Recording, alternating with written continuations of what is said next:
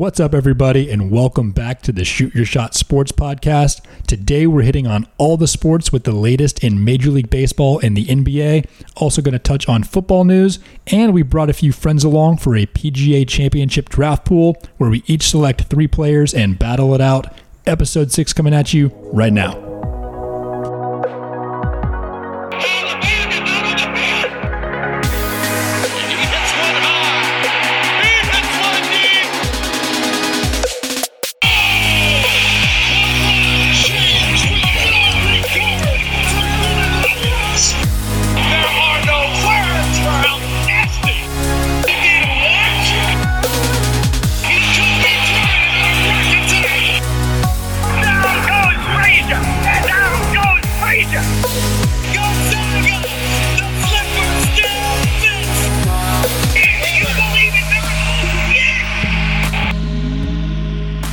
Hello, everybody, and thank you for tuning in.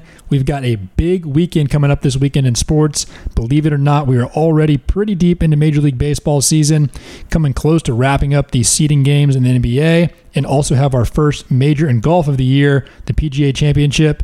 P, how you doing?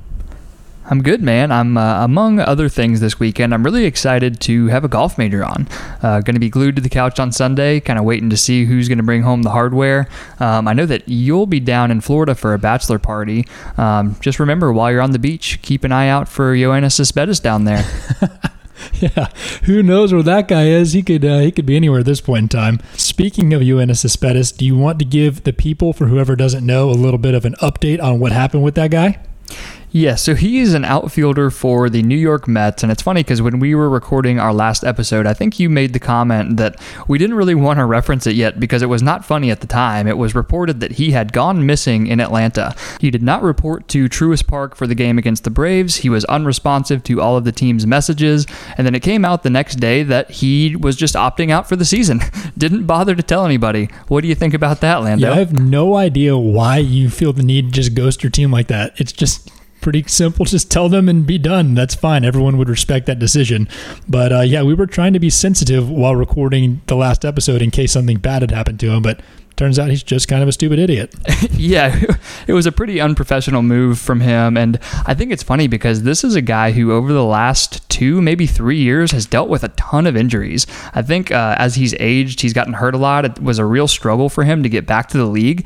And he finally got back this year and he was playing pretty well. And then the Mets get off to a pretty brutal, I think it was a 2-7 start. And Yoenis Cespedes decides, you know what? I actually never want to see these guys again. I'm out. Yeah, when the going gets tough, just blame it on COVID and bail. That's kind of how it goes. Yeah, exactly. And I think we've probably all had moments like he had where you're sitting at home or sitting in your hotel room alone and say, I don't ever want to go to work again, but at least tell the guys. Exactly. I would be more prone to go back to work if it were baseball, though. It just doesn't seem that hard. But yeah, speaking of that, let's kind of keep on the baseball talk. So one thing that I've thought was interesting so far this season, which we had referenced in our first episode, which was a Major League Baseball preview, is we were talking about going into the year how pitching might be kind of ahead of hitting at the beginning of the year. So all these pitchers were really able to kind of do their normal thing and throw during the offseason, whereas the hitters were unable to face velocity, especially in high numbers and having a lot of repetitions. And that's really exactly what's happened so far this year. If you look across Major League Baseball, the average coming into today, which is Wednesday, was 232. Which, if that held up, I know it's been a small sample size so far, but would be, I think, the lowest average across baseball of all time, and at least in a few decades. And so just a few pitchers that have kind of really stuck out to me so far. Were you able to catch any of Clayton Kershaw's first start of the year last weekend? I did not catch any of his first start. I did not remember to take him off my bench in fantasy baseball, so I unfortunately missed his 5 2/3 innings of shutout pitching. But ouch. Yeah, that sucks. What do you do? So he went 5 2/3 shutout, like you said. But it wasn't even just the numbers. It was just that he looked great. He looked like Clayton Kershaw of old. And one stat that I really like to look at when I'm kind of gauging how well a pitcher is throwing is number of swinging strikes. It's a really cool stat just to see how good your stuff is, how much you're fooling people. And in 5 2/3, which is a relatively short outing, Clayton Kershaw had 14 swinging strikes. So it just goes to show you that he was throwing it well. Yeah, good to see him back out there. He only missed one start. He's dealt with a bunch of lingering injuries the last couple years. Hopefully he can stay out there. But it sounds like you're telling me with how much pitchers are killing it and an all-time low for batting averages that it might have been a bad year for me to bet on a guy to hit above 400.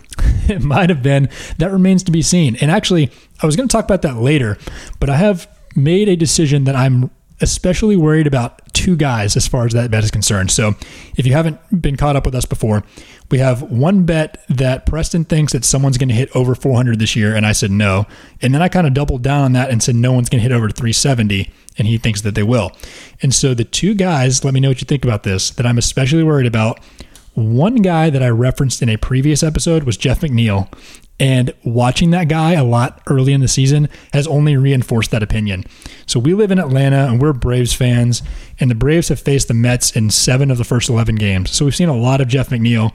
I remember in the opening series, there was one game he had 4 at-bats, and he absolutely murdered the ball, all 4 at-bats. He hit it right at people 3 times, so he only went 1 for 4. But that's the kind of thing in baseball that evens out over time. And so even though his average was really low to start the year, he's climbed up and he's already into 340s again. So kind of worried about him. And then my second guy, who is the only Astro who has shown that he doesn't need a cheat to hit, is Michael Brantley. Just a sweet swinger. I know aside from 2016, when I think he only played like 11 games because he was hurt, the other, like the last 6 years, if you don't include that one, he's hit 299 or above, including a few years in the 320s. Dude can absolutely rake. Yeah, he can. And I'm looking at the list right now of major league leaders in batting average. You've got Michael Brantley, as you mentioned, hitting 438 at number 2. Jeff McNeil for the Mets is number 14. He's hitting 343. And the list is kind of fun right now. You've got some of the old guard, Michael Brantley, Robbie Cano, DJ LeMahieu, Nelson Cruz, Carlos Correa, but then you've got a couple really fun young guys too.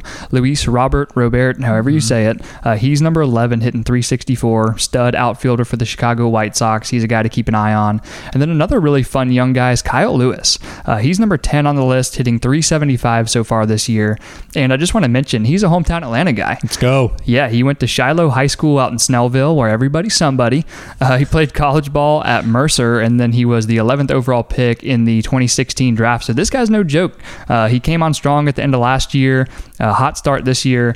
Someone to keep an eye on. I hope he can come through for me and hit 370. Yeah, not a household name yet, but keep your eye on Kyle Lewis. I mean, you already talked about his pedigree being a high-round draft pick. I mean, all you need to know is that this guy is currently starting in center field and hitting third for the Mariners. I mean, if you're playing that position and hitting that spot in the order, you've got some talent. You've got something you're working with. Yeah, he's a stud, and a couple other guys worth mentioning. Corey Seager, number 13 on the list, hitting 356, and then Starlin Castro, MLB journeyman. He's number 8, hitting 379. So I'm hoping somebody can come through for me. Like you mentioned, the pitchers are kind of dominating the hitters this year, but all I need is one. There you go, yeah. So a couple notes on things you just said. Starlin Castro is a guy who, I don't have his stats written down or anything. I didn't prepare for you to say him, but he's a guy who I think people would be surprised if you looked at his career numbers.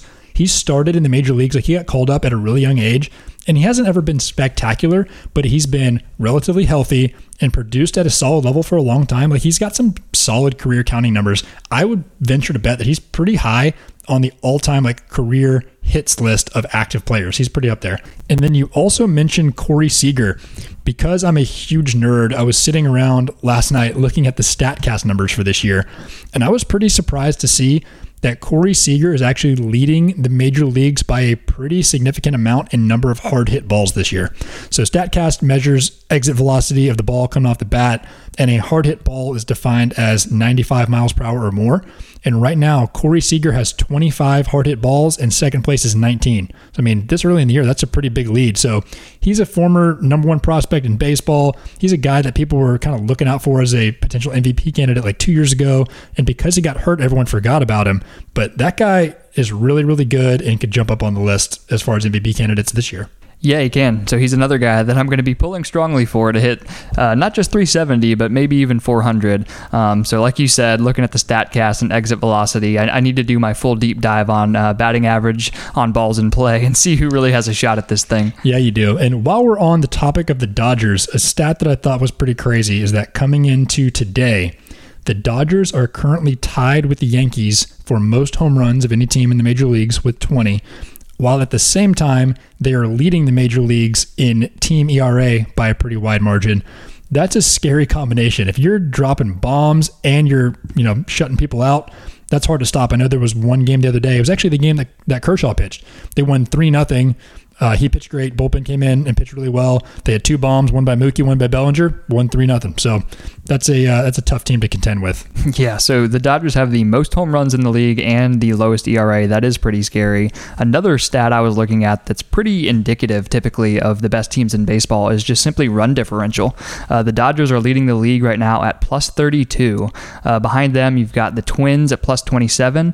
And then third in the league, Colorado Rockies, who are also leading the NL West. Yeah, the NL West is way more fun than I thought it was going to be. I thought it was going to be the least competitive division in baseball, which it still could be not competitive. Like we're saying, the Dodgers are really good and could pull ahead, but the Rockies and the Padres are up there, and they're young and they're fun and they're talented, and I hope that they can kind of stick with the Dodgers and make that a really competitive and fun race down the stretch.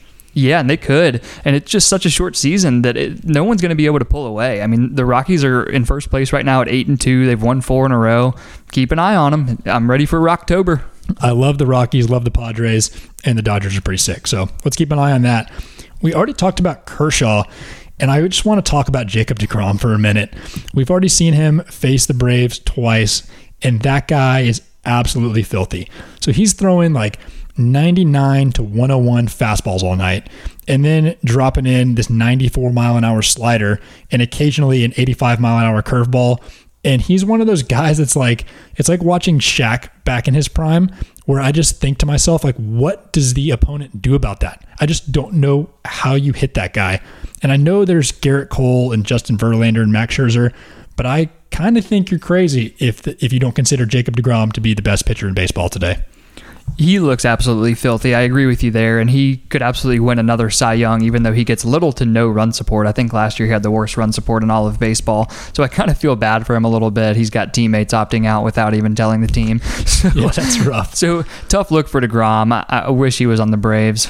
Yeah, so you just mentioned that Jacob deGrom is going for his 3rd consecutive Cy Young, which brings me to a surprise trivia question. Yep, here we go. You ready for this? Sure. Maybe? Okay.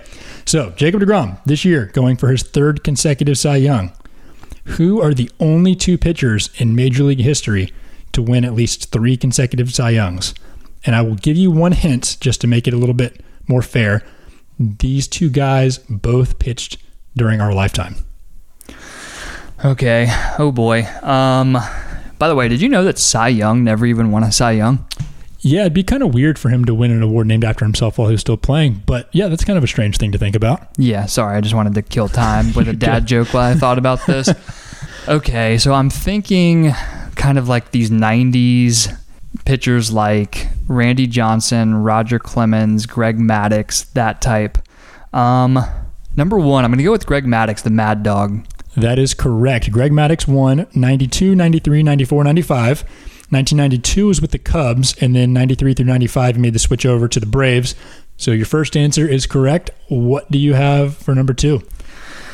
I think that I'm going to go with Pedro Martinez, and I'm partially saying that because I know him as one of, I think this trivia is 6 guys that won a Cy Young in both the National League and the American League. So the fact that he won one with the Expos and then the Red Sox, I think that's a decent guess. That is a decent guess. It is not correct. Okay. Yeah. So the second guy is Randy Johnson, who won from 99 to 2002, all 4 with the D-backs. I think we get tricked again. This already happened one time by Little Big League. So like when I think of...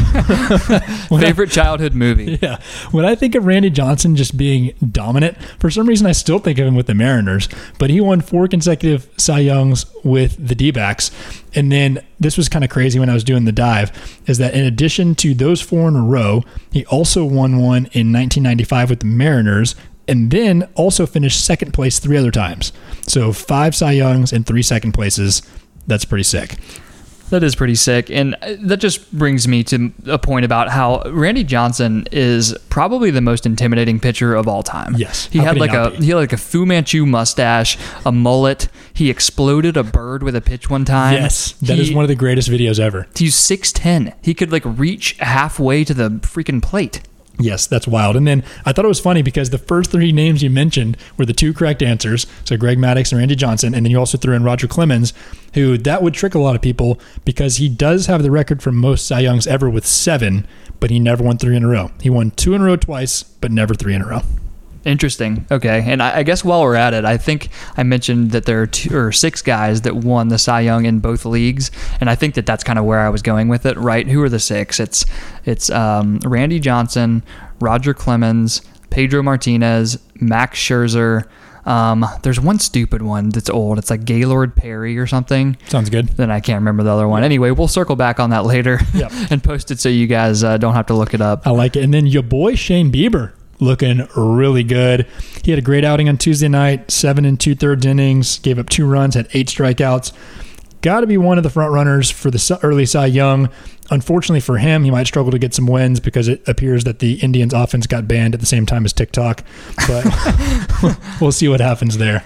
Yeah, he hasn't gotten much run support either, but Shane Bieber was one of my guys before the season. I'm not sure I made any other good preseason picks, but Shane Bieber is absolutely killing it. I'm not going to stop believing he's going to lead me to the promised land. Yeah, and then I know you're not buying in to the Sonny Gray hype, but Sonny Gray is feeling it right now. Currently sitting there 3-0 with a .96. And then on top of that, they got Trevor Bauer, who looks really good. And then sneaky side note is Nick Castellanos killing it. Everyone talking about Aaron Judge dropping bombs in consecutive games, and he is. And I mean, I understand the hype because he hits him a mile.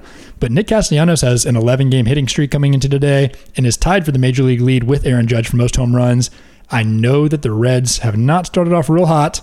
They're 5-6 right now. But weirdly enough, 5-6 puts them actually kind of solidly in second place in the NL Central. And second place makes the playoffs this year for everybody. So I still like the pieces that they have. I still believe in the Reds. Reds are my guys. Fair enough, and since I bashed them before the season, I'm just going to stick with it. You were talking about Shane Bieber, and he's been killing it so far, so I'm just going to roll with that and say, pat myself on the back. But after I bashed Sonny Gray, and you're talking about how well he's doing, I'm just going to take the opposite side and just say, small sample size, dude. Who cares? Okay, fair enough. I understand. And before we leave the topic of dominant pitchers, I know I had mentioned briefly earlier that I wish Jacob deGrom was on the Braves. Big part of the reason why, especially now, is Braves ace Mike Soroka went down last game with a torn Achilles. How you feeling about that? Yeah, that really sucks. I was watching it live, and you just knew it happened right away. I mean, if you remember watching the NBA Finals a couple of years ago when the same thing happened to Kevin Durant, it looked the exact same. It was step back with his right foot to push off of it and run towards first base, and you could just kind of see his calf explode, and you just knew it wasn't good from the beginning. I mean, tough dude. He tried to get up and walk it off, but feel bad for the guy. Braves are really going to miss him, but hopefully they can pull it together. I think this is one of those things that the shortened season is going to help the Braves because in a longer season, their lack of starting pitching depth would probably show itself more. Maybe they'll find a way to kind of scramble and keep the pieces together this year. I don't know. Maybe. I mean, honestly, I don't even want to talk about it anymore. Just go ahead and cue the depressing Sarah McLachlan music. Yeah, seriously. Okay, and then last thing on baseball, staying in the NL East, the Marlins are back. The Marlins are back. That's huge for baseball. That is big for baseball. They've recovered from COVID, and they have come back and won their next game. They're 3-1. They're ready to go, man. People have nicknamed them now the makeshift Marlins. I'm all in on that. Yeah, that's pretty cool. And then on top of that, Pablo Lopez started for the Marlins last night. He was their starting pitcher. And he's had some kind of crazy month or so. I think he lost one of his parents like a month ago. And then Marlins had all this stuff, got COVID, stuck in a hotel for whatever, and still battled back and came out last night and threw 5 shutout innings. Like, that's a pretty cool story. Like, good for Pablo Lopez. Good job, makeshift Marlins. Makeshift Marlins. Yeah, I didn't know that about him. Honestly, I'm not sure I know who he is. Pablo Lopez? If you look at Pablo Lopez? Pablo Lopez, yes. If you look at Major League ERA leaders right now, he's number 1 with a 0 because that was his first appearance of the year, and he didn't give up any runs. So look at the guy. Look at him go. Okay, good for him. So now we're going to kick it on over to golf. We have our first major championship of the year this weekend with the PGA Championship happening at Harding Park in San Francisco, California. And just like with any other sport, we wanted to make it a little bit more fun by doing a draft pool with our friends. So we recorded this draft a little bit earlier. We're going to play it for you right now. Here's how it all went down. All right, so now we welcome on three of our most knowledgeable golf friends for the PGA Championship Golfer Draft. A quick overview of the rules. There are 5 of us here. We're going to do a snake draft of 3 golfers each. Best aggregate score at the end of the tournament wins. If one of your 3 players misses the cut, your team is eliminated. So hopefully, we don't each have a guy eliminated or this is all for nothing. Anyway, quick introduction of these 3 guys. First, we've got Logan. He is a golf professional at Mariner Sands Country Club in Stuart, Florida. Scratch golfer, past Matt Clark Invitational Scramble Tournament champion. Logan, how you doing, buddy? Good. Preston, Landon, thank you guys so much for having me on. I can't wait to talk about this. Absolutely. Thanks for being here. And next we've got Clayton, another avid golfer and even more avid golf gambler. I'm sure he's got all kinds of algorithms running in the background. Clayton, how are you, sir? Pretty good. I hope my Excel doesn't crash during this, So, yeah. See how it goes. Yep, same here. That would be devastating. And then next we've got Chubbs, who, much like myself, may not be much of a real-life golfer, but an absolute legend at the Tiger Woods video games back in the day. He also is a golf gambler, wins about 80% of his one-on-one golf matchup bets. Chubbs, how are you? Hey, I'm good. Honored to be here. 80 might be high, but still taking home some decent amount of cash. 77%, is that fair? Yeah, that's fair. Okay, very, very, very modest of you. All right, so we're ready to go for this draft. Again, we're doing 3 golfers each. Landon was drawing for random draft order as I was making introductions. Lando, what's our order? All right. Unfortunately, since I did it, I'm going to look guilty with this one, but I came down with the number 1 overall pick. I know, likely story. Second, we've got Logan. Third will be Clayton. Fourth will be Preston. And then fifth will be Chubbs. And then we're going to do reverse order coming back because it's a snake draft. So we ready to do this thing? Let's do it. All right. So with the number 1 overall pick in the draft, I'm going with a guy who was the favorite when we did this a week ago, but is now dropped to number 3 in odds, and that is the Irishman, Rory McIlroy. So I just think he's going to come out there, show Bryson DeChambeau that you don't have to be, 240 pounds to bomb it down the fairway. 5'9", 160, he'll do it. He's got a cool accent. He's a beast. I love Rory. So that's what I'm going with for the first pick. And the crowd goes wild. All right, Nebs, you're up, number 2. All right, with my second pick, even though we had a little Bryson hatred there, and I'm not the biggest fan of the guy, I'm going with Bryson DeChambeau. The reason I look at this is this golf course is set up kind of for a bomb and gouge course. What that means is hit the ball pretty far off the tee and have a pitching wedge in, even if you miss the fairway, opposed to the guys that'll be hitting 6-5 irons into the green. Reason I looked at this, driving distance, number 1, scrambling, number 8, analytical kind of perspective there. And also I see some good value betting as well. He's plus 1,600, on Sportsbook right now. So that's the reason I'm picking Bryson. All right, Logan, sounds like as a golf professional, you may know a little bit too much. You might need to be disqualified. Yeah, I immediately regret inviting you to this draft after hearing that answer. But let's move on to Clayton with the third pick. All right, not on the top of the odds board here, but I really like how this guy plays. Xander Schauffele. Yeah. He shows up big shows up in big events, and over the last 3 years, he has 5 top 10s in majors. Hasn't missed a cut since the restart, and over his last 4 events, he's gone tied 20, tied 14, tied 13, and tied 6. So he could be peaking at the right time for his first major. I like it. As you know, because you listened to the last episode, Xander was my pick to win it all, so obviously you love that pick. Yep, I like it, and Landon just mentioned that on the last episode he picked Xander Schauffele to win this thing. On the last episode, I picked Justin Thomas to win it. So I guess it's time to put my money where my mouth is. I'm going with JT. He's coming off the win at the FedEx St. Jude last week, and he moved into the number 1 ranking in the world. So I'm taking JT, 4th overall. Number 1 in the world following the 4th pick. It's a good pick. Let's do it. All right, and then the last pick of the first round, kick it over to Chubbs. Hey, yeah, so I'm going to take a name at the top of the betting charts. I'm going to go with Brooks Koepka. The knee's a little bit of concern, and 3 PGA in a row is a pretty tough feat. But, in the spotlight, Brooks always seems to perform. He just comes to play when it matters. So I like him to take it. Yep, back-to-back champion and unequivocally the hottest guy on tour. I'm a little bit jealous you have him. Good pick, Chubbs, and you're up for one more. All right. My next pick is a guy we all know, maybe not everyone listens to the podcast, Daniel Berger. Ooh, I like wow. him. Yeah, he's playing really well this year. He's got multiple top fives. He's really seemed to figure it out in 2020. He has wins going all the way back to before we left. So I like him as my second pick, Daniel Berger out of FSU. Daniel Berger, love it. Yeah, I was reading today that in his past 7 starts, he has 6 top 10 finishes. So he's playing really well. Like that pick, Chubby. Yep. All right, so I am, with the 7th overall pick, going to go with my guy, Dustin Johnson. He won the Travelers at the end of June, which marked the 13th year in a row that he has had at least one victory on tour. Pretty impressive. And he is a member of Team All Bad Boy. Yeah. So as long as he doesn't have a repeat of his Masters saga a few years ago and doesn't fall down the stairs tonight and withdraw, I'm really confident that DJ is going to put together a good tournament this weekend. Good pick, DJ. He seems to bring it in the big tournaments. Thing, I feel All like right. you're like normal with my fantasy, taking my picks right before me. That was a good pick there. So, Let's go.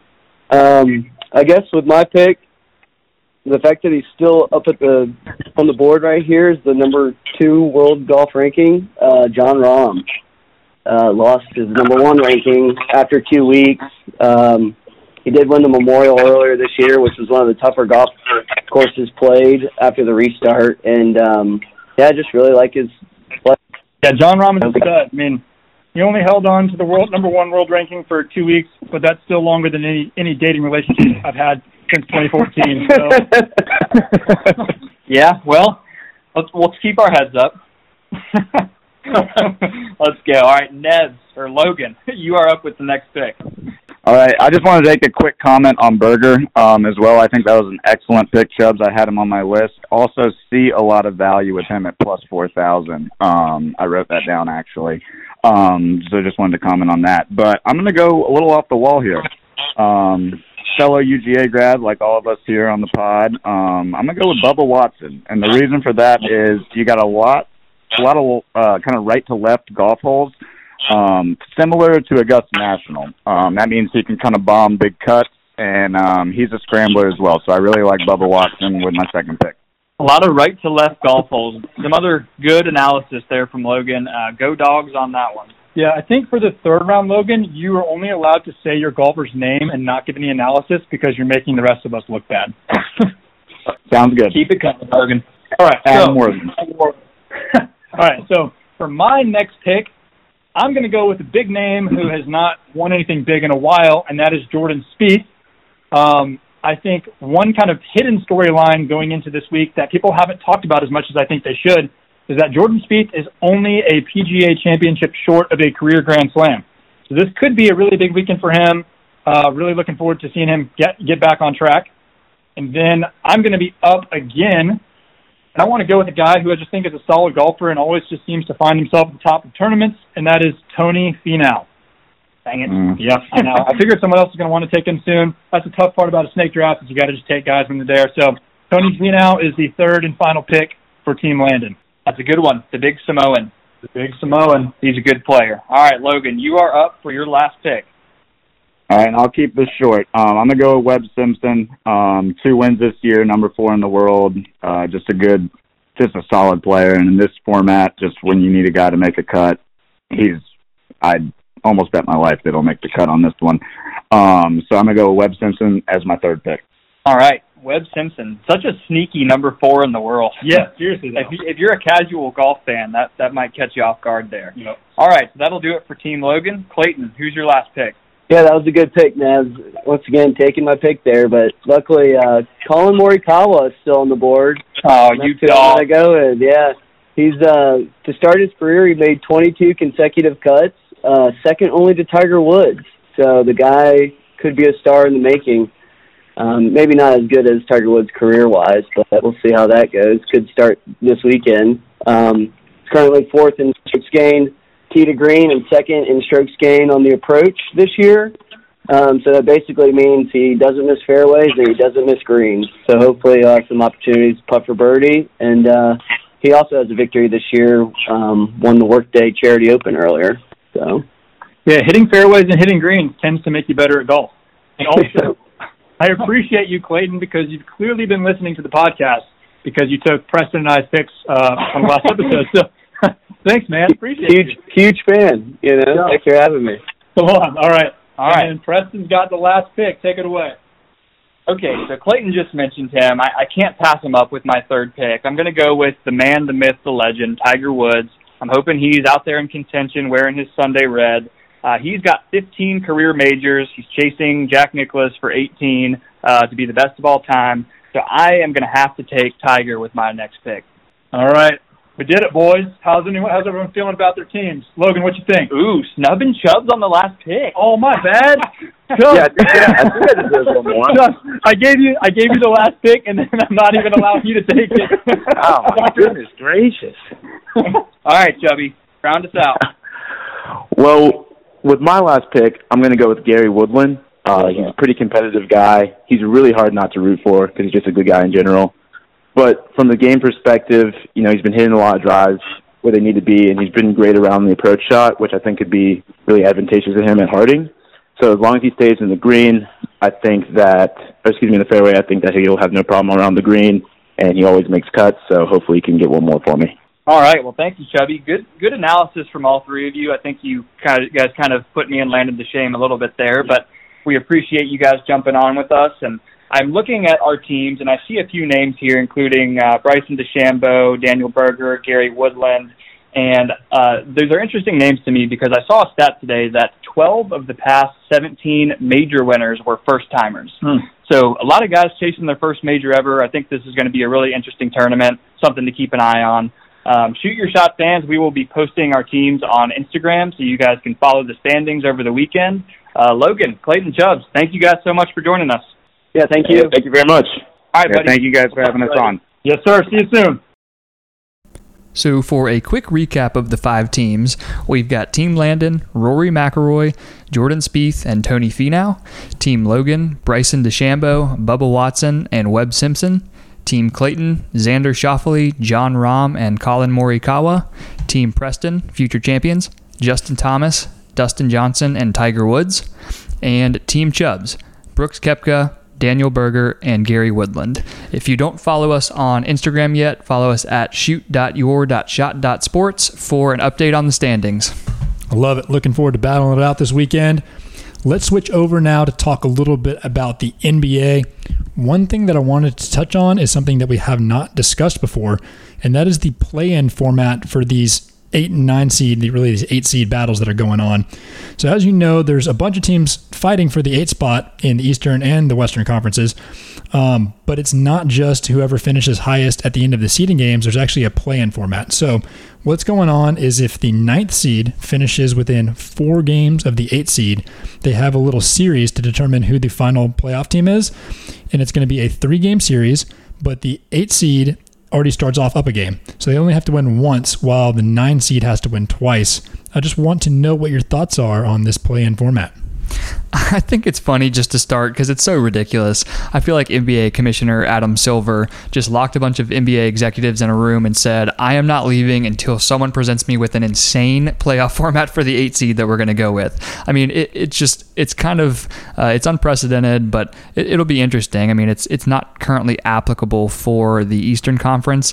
I think the Charlotte Hornets at the 9 seed are 6.5 games behind the Magic, so that's not ultimately going to matter. Yeah. In the West, you've got the Grizzlies there at 20.5 games behind the Mavericks at the 7 seed, and then 1 game behind the Grizz are the Portland Trailblazers, and then 1 game behind them, the Spurs and the Pellies. So that could be interesting, but I ultimately think that the NBA has too many teams in the playoffs. It doesn't matter who gets the 8, they're going to get dismantled by the 1 seed anyway. So it's funny you say that because I was thinking about it a little bit today. And if there's any 1-8 matchup that I think could be problematic, is the Lakers if they somehow get matched up against the Blazers. I think that, first of all, the Blazers are a very talented team for an 8 seed. And with the Lakers missing 2 of their best perimeter defenders in Avery Bradley and Rajon Rondo, having to guard CJ McCollum and Dame Lillard, like that could be tough. If I'm the Lakers, I do not want to see the Blazers in the first round. That's a good point, but if I'm being honest, if I'm the Lakers, the Blazers don't scare me at all. They've got a good 1-2 punch in the backcourt with Damian Lillard and CJ McCollum. I think together the two of them average like 51 points a game, but they just don't have much depth beyond that. It's funny because when we were talking about the trivia question, surprise trivia question that Michael from Atlanta had asked us last week, we were talking about how they run the most miles more than any other duo in the league. And the reason that we both came to that conclusion is because I can't name another guard on the team. They just don't have any other depth. Yeah. And the Lakers, if you're talking about 1-2 punches, I mean, LeBron James and Anthony Davis is a better 1-2 punch than that, and they have more depth. So I don't expect the Blazers to be able to make that a series. Don't sleep on my boy Yusuf Nurkic, dude. You've been seeing him recently? Okay, so 3 games back for the Blazers in the bubble. Yusuf Nurkic last game went 18 points, 19 rebounds. Prior to that, he went 30-9 and 18-9. Like, dude's playing a little bit, so I'm not saying the Blazers are going to upset the Lakers. I'm just saying that I think that could be a series. Permission to sleep on Yusuf Nurkic. Not against anybody, but against Anthony Davis. Okay, fine. All right. But back to the little play-in format. I agree with you that I don't like it for the NBA this season just because of too many teams already being in the playoffs, and it really kind of negating what the 8 seeds did all year in order to earn that spot. But one thing that I think would be interesting is if they use this in a different sport. I think baseball, with 16 teams this year in a 3-game series in the first round with as much volatility as there is in baseball, I think it'd be cool if, the 1 versus 8 seed in baseball, with the 1 seed getting to start with a 1-game advantage over the lower seed. I just think that would make things more fair in a sport that's already prone to upsets happening like that. I agree with you because in baseball, I mean, honestly, I'm not sure I'm going to want to see the 1 seed go down to the 8 in the first round just because it's not good for the league, really, because you're going to want those premier teams ending up making it to the World Series. But we'll see how that goes. Yeah, we'll see. A couple other things I wanted to touch on. Jason Tatum, who was my pick for most improved player, luckily they're not counting these games in the awards because he's been absolute garbage since he got back in the bubble. A guy who is also up for most improved player who has not been garbage has been Brandon Ingram. That guy looks great. He was the prize of the big Anthony Davis trade, former number 2 overall pick in the draft, and he looks fantastic. Like he's one of those guys that, given his length, his shooting ability from the outside, he's handling the ball really well, knocking down threes, grabbing rebounds. Like he just looks like a future star that Jason Tatum looked like before the bubble. That's what Brandon Ingram looks like right now. Brandon Ingram looks fantastic. I saw a lot of people giving him tons of praise on Twitter, one of them being Karen Durant, which is kind of ironic because I feel like that's the closest comparison is people have said that Brandon Ingram is a poor man's Karen Durant, and that's not an insult. I mean, that's a compliment. He's someone who keeps getting better, something to look out for. He was the prize of that Anthony Davis trade. And while we're on the subject of AD, that guy looks scary, man. Yeah, Fear the Brow is back. For sure. Fear the Brow. He's shooting more threes, which is interesting. I mean, he's always had a great touch as a shooter from inside the arc, but he's adding the 3 to his game. Always been a great defender. I watched their game the other night, and he had steals in back-to-back possessions, one of them for a breakaway dunk. I mean, he's contributing in every aspect of the game. He looks great. Yeah, and as good as he is, Defensive Player of the Year candidate, he just keeps evolving as a player, keeps getting better. He was dealing with some injuries earlier in the season. I think he had a little eye ailment right before the restart, but he's been playing amazing. He led the way in that big win over the Clippers the other night, and then he had 42 points and 12 rebounds in their next game against the Jazz. So he just looks unstoppable right now, and if he's going to keep this up, he and LeBron are going to be a real tough out in the playoffs. For sure. By the way, Brandon Ingram, Basketball Reference nicknames. Slender Man, Tiny Dog, Humble Beast. Tiny Dog? Tiny Dog. Unbelievable. I love it. One other thing is we just probably need to mention the complete disaster that the bubble has been for the Grizzlies. They came in with a commanding lead for the 8 seed in the West. They got pooped on by this whole play-in format by having to fight for the 8 seed that they rightfully earned. In the meantime, they've gone 0-4 since the restart, and they just lost, I guess, their second-best player, Jaren Jackson Jr., tore his meniscus, out for the year. It really just hasn't been going well for the Grizz. No, it hasn't. You mentioned Jaren Jackson, tore his meniscus, out for the year, but I didn't expect them to contend anyway. As we were just talking about, the 8 seed is just going to get torn apart by the Lakers in the playoffs, in my opinion. But they do have a bright future with Ja Morant and Jaren Jackson. I look forward to seeing them for a long time to come. I love it. All right, let's switch on over to football now. What you got on the football front? So a couple pieces of big news out of college football. UConn is the first FBS program to cancel the season. So that's going to be interesting to see if anyone follows suit there. Specifically, a Power 5 program would really throw a wrench into things. And then beyond that, the Big Ten has announced that they plan on starting their conference-only schedule on September 3rd. How you feel about that? Yeah, that's really weird. I hadn't really considered the kind of differences in timings of the schedules. Like I knew when the SEC came out with their schedule starting on September 26th, I just kind of had it in my mind that all the conferences were going to delay at least close to that. But having one team, or one conference, I should say, starting 4 weeks before another conference, it's going to be really interesting to kind of see how that shakes down over the course of the year. Yeah, I don't know how they're going to deal with it if they end up to where they want to call it an 8-team college football playoff, and the committee's trying to see who belongs.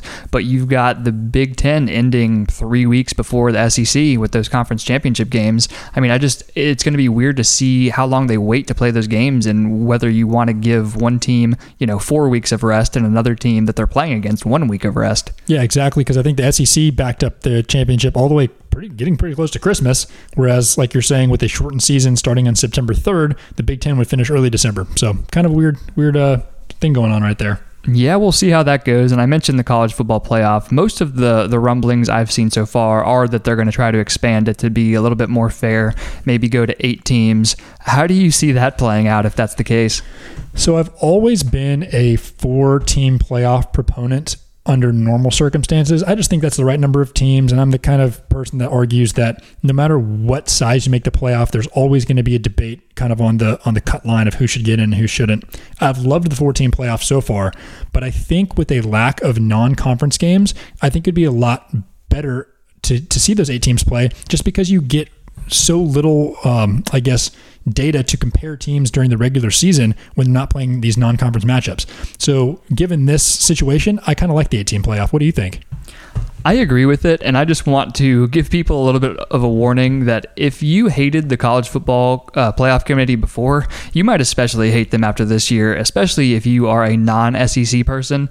In my opinion, if I have to make a prediction, if there's an 8-team playoff, it's Clemson, Ohio State, Oklahoma, some stupid team from the Pac-12. I guess I'll take the favorite, Oregon, and 4 SEC teams. It could be. And even if it's not 4, there's a really solid chance that it's 3. I just don't know how you really avoid it when you can't compare conference to conference. I mean, they got the most talent. Yep. So we'll continue to monitor how that plays out. Last bit of news on college football, Orlando. I don't know if you saw, but Micah Parsons, linebacker for Penn State, potential top 10 pick. I think I've seen him in mock drafts going as high as number 5 overall. They originally reported that he was definitively opting out of the season. Now I've seen them amend that to he is strongly considering opting out of the season. So we'll see if that's the case and if there's any kind of snowball effect on these first-round prospects. Yeah. I think that unfortunately might become a trend. I saw that Rashad Bateman, who's not as big of a prospect as Micah Parsons, but is still a good player. He had 1,200 yards and 11 touchdowns as a wide receiver for the University of Minnesota last year. He already opted out of the season. So I really don't want that to happen because I want to see the best players play. I love college football, but it's just kind of a wait and see at this moment. Yep, and then there was also a cornerback for Virginia Tech that people had projected maybe end of first round, early second round that has already opted out, said he's going to prepare for the draft. So we'll keep an eye on it. But sticking with football, but moving over to the NFL, I don't know how much NFL news you've seen this week, Lando, but I wanted to touch on one thing, quick correction from our last episode. We noted that Matthew Stafford had been added to the COVID-19 list. I wanted to correct that real quick. So Matthew Stafford's wife, Kelly, came out on Instagram and bashed ESPN for reporting that Matthew Stafford had tested positive for COVID. She said that her kids were not allowed to go back to school. She got shamed by people at the grocery store telling her that she was endangering other people at the store, all for a false positive test. I'm sure that Kelly was listening to our last episode, but thankfully decided to bash ESPN instead of us. So just wanted to issue a quick apology to Kelly Stafford. Kelly, love you. Thanks for listening. Appreciate how big of a fan you are. Hope you keep tuning in. I did actually see another piece of NFL news, though, that I consider big. ESPN announced their new lineup of Monday Night Football announcers, which was kind of a thing that was up in the air for a while. They announced that it's going to be Steve Levy, Louis Riddick, and Brian Griese. just curious what you think about this.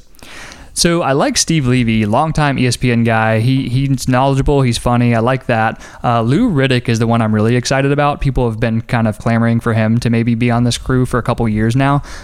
He knows a lot about the game. I've always liked his analysis, but where he really won me over is 2 years ago during the preseason. He predicted that Patrick Mahomes was going to come out of nowhere and light the league up and win MVP. So I really like Lou. He's got a lot of credibility. I'm looking forward to that cast. Yeah, I think it's going to be great. I think Louis Riddick is phenomenal, and especially like on NFL draft days, that guy brings the heat. He knows a ton about it, and it's fun to watch. As you know, I'm a big announcer guy. I think I'm the biggest announcer person that I know, right? Like if you've ever watched sports with me, I'm like kind of weird about it. Like with March Madness going on, whenever there's 4 games happening at the same time, my decision of what game to watch is purely based on who the announcer is. So like back in the day, it was always Gus Johnson. Now it's always Ian Eagle. It's just what I do. Yep, and then you've got Kevin Harlan, Bill Rafferty. I mean, there are so many. The list goes on and on. I mean, there's a reason why our intro is just announcers yelling stuff at you. Exactly. I love them. Yeah, NBA, the national broadcast, it's kind of hard to go wrong. Like the Mike Breen, Jeff Van Gundy, Mark Jackson, that's a squad. I love Kevin Harlan, love Marv Albert.